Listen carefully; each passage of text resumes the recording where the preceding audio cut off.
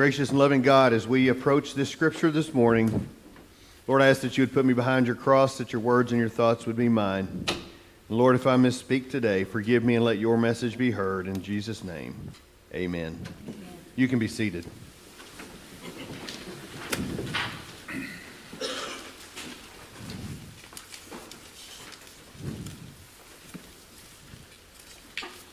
So in a place long ago and far away, I was a youth minister in Van Alstyne, Texas. It's a long time ago. And we would do things in the community to serve others. We would get the kids signed up to do things. And I think y'all have probably heard of Great Days of Service here. I think y'all have that, don't you, in this community? So Great Days of Service, you know, people sign up and you'll go help them do whatever they need done. We did Great Days of Service. For a short time in Van Alstyne, we adopted part of Highway 5, which ran through downtown Van Alstyne to the north side of Van Alstyne. We only did that for a short time, though, because I just feel like children, young kids, and a busy highway don't have anything to do with each other. So we dropped that plan hurriedly. Didn't last long. We took summer mission camp trips, but I don't feel like we served very well on most of those, because some of the trips, one of them we went to Durango, Colorado, which you're really roughing it in Durango, if you know what I mean. And we cleaned off a ski slope. So really not mission work.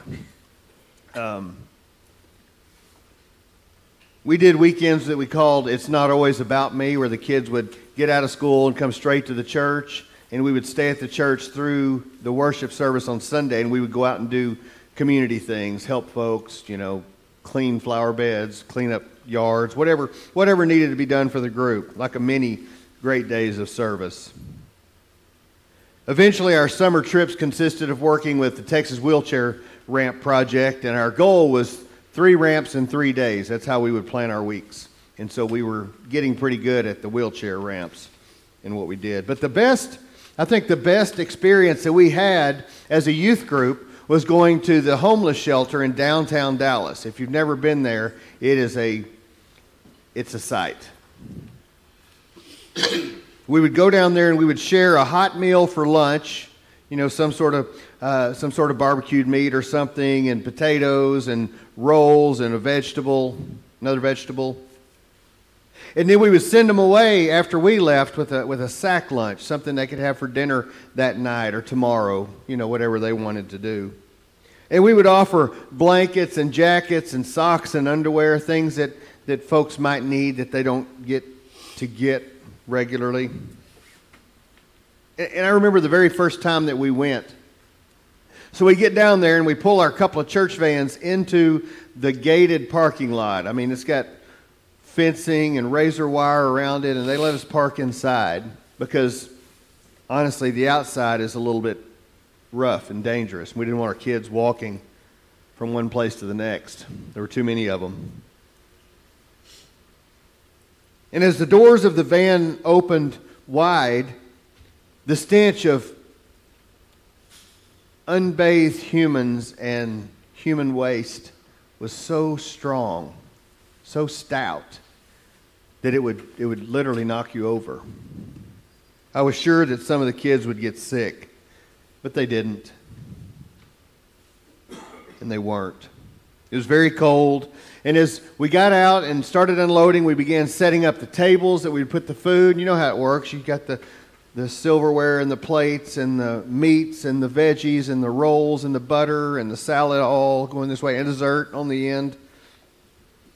Got all that set up. There was another table set up for the jackets and the underwear and the socks. And we began to serve.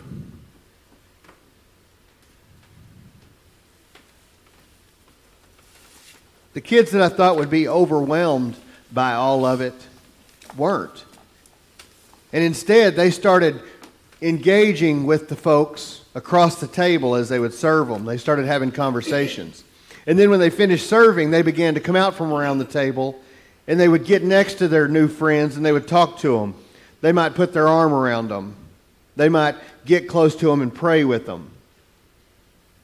But they were interacting in a way that I didn't think they would. I didn't give them enough credit. The kids were we're beginning to understand that these people weren't really any different than we are. Something as simple as a bad life choice, something as simple as a broken home, something as simple as losing a job could put them right there in that place. And they began to understand. And this visit was stretching them in a way that I didn't see coming. Before we got ready to leave, they started hugging their friends goodbye. And then we circled up and we were getting ready to leave and we were going to pray. And they started the prayer. And you know, the youth minister can never keep his head down and pray. He's got to be watching people to make sure they're not doing something silly or make sure they're all there. As I'm looking around the circle, pretty proud of my kids that were there. I noticed that one of our adult volunteers is standing there in his socks.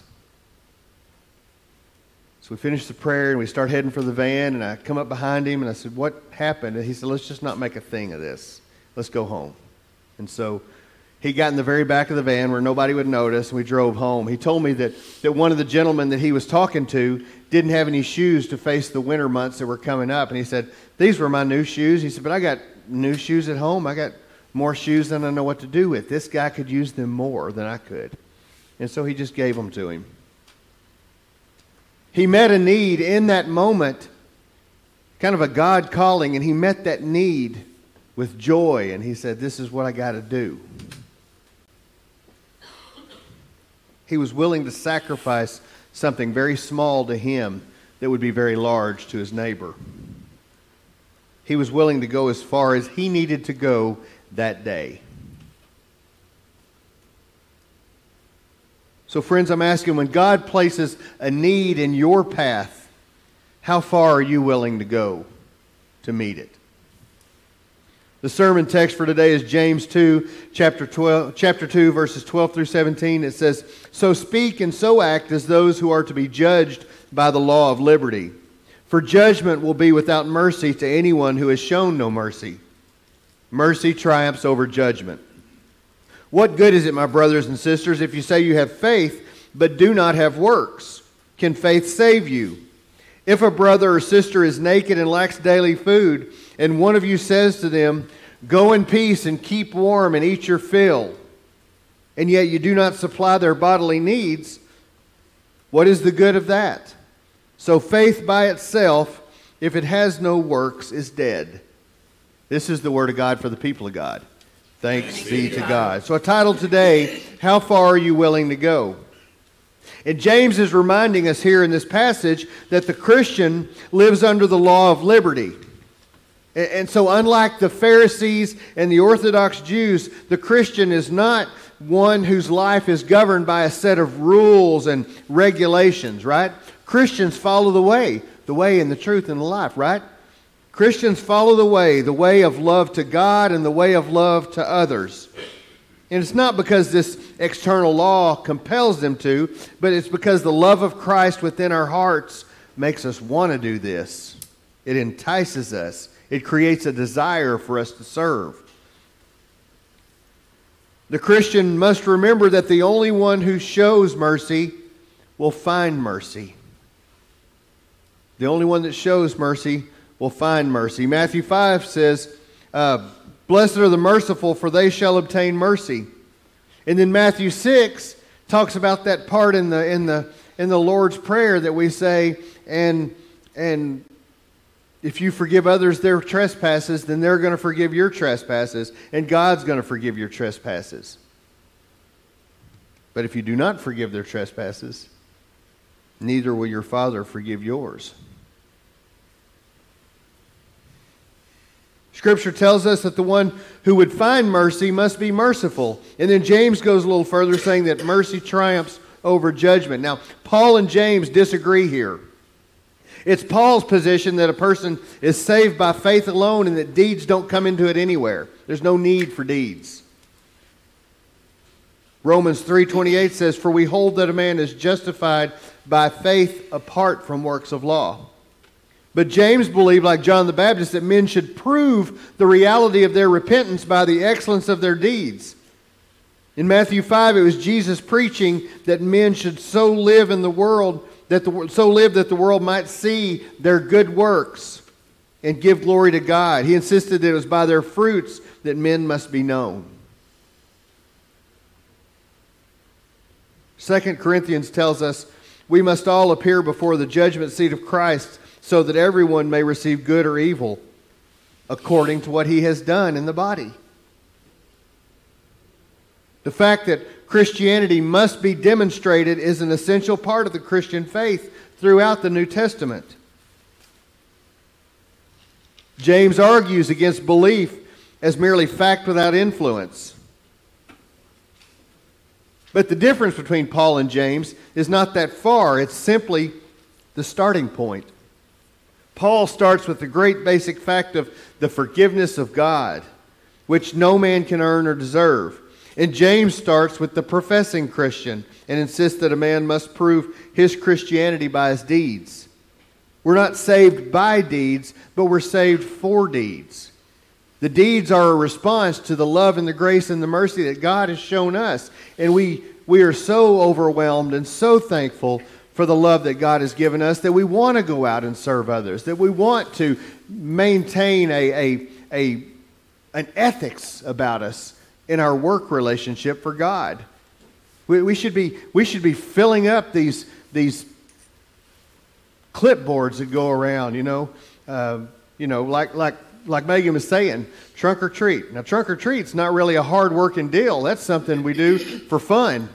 But you pass around the clipboard, we should all be like, hey, how can we help? If it's just setting up and putting on a scary costume, maybe you're going to dress up like the preacher for that. I don't know, something scary. It scares me. But go and participate and be a part of stuff like that. James doesn't accept belief without practice.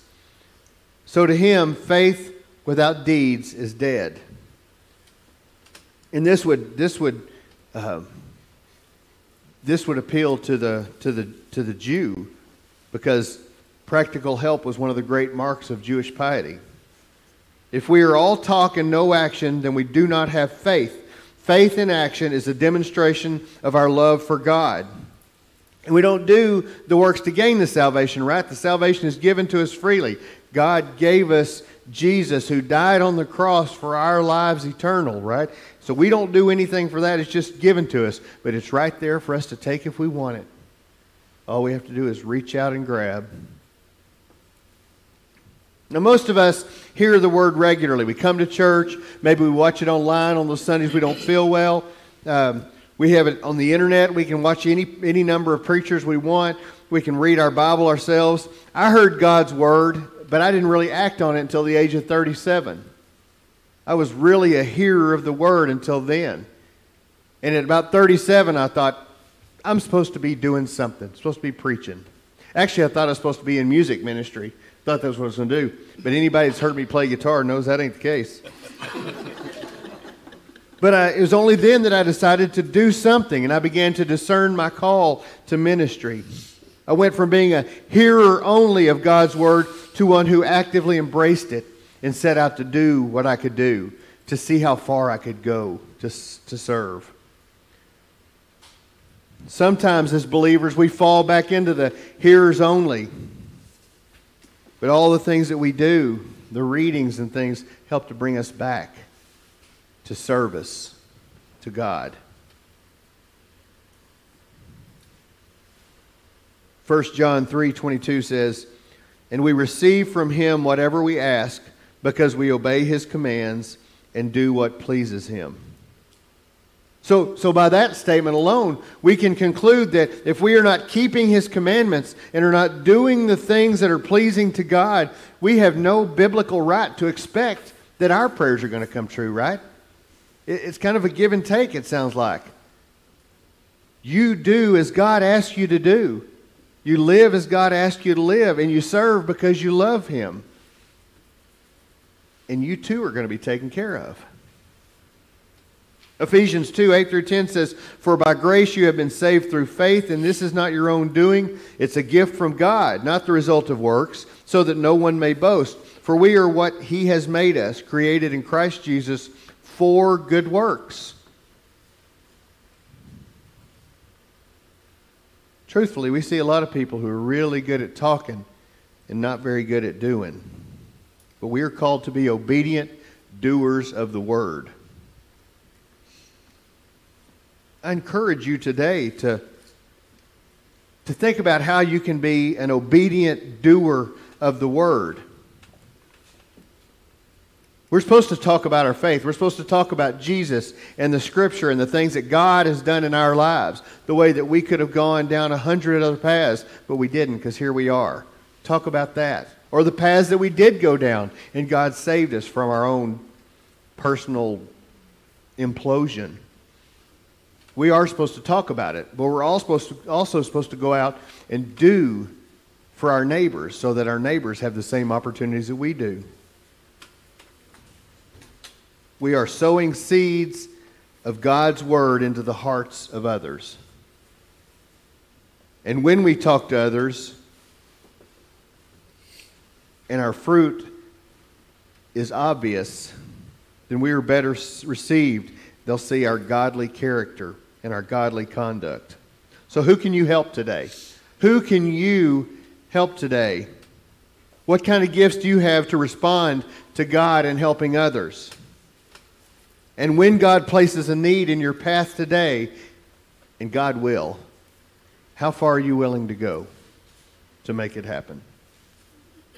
In the name of the Father, Son, and Holy Spirit, amen.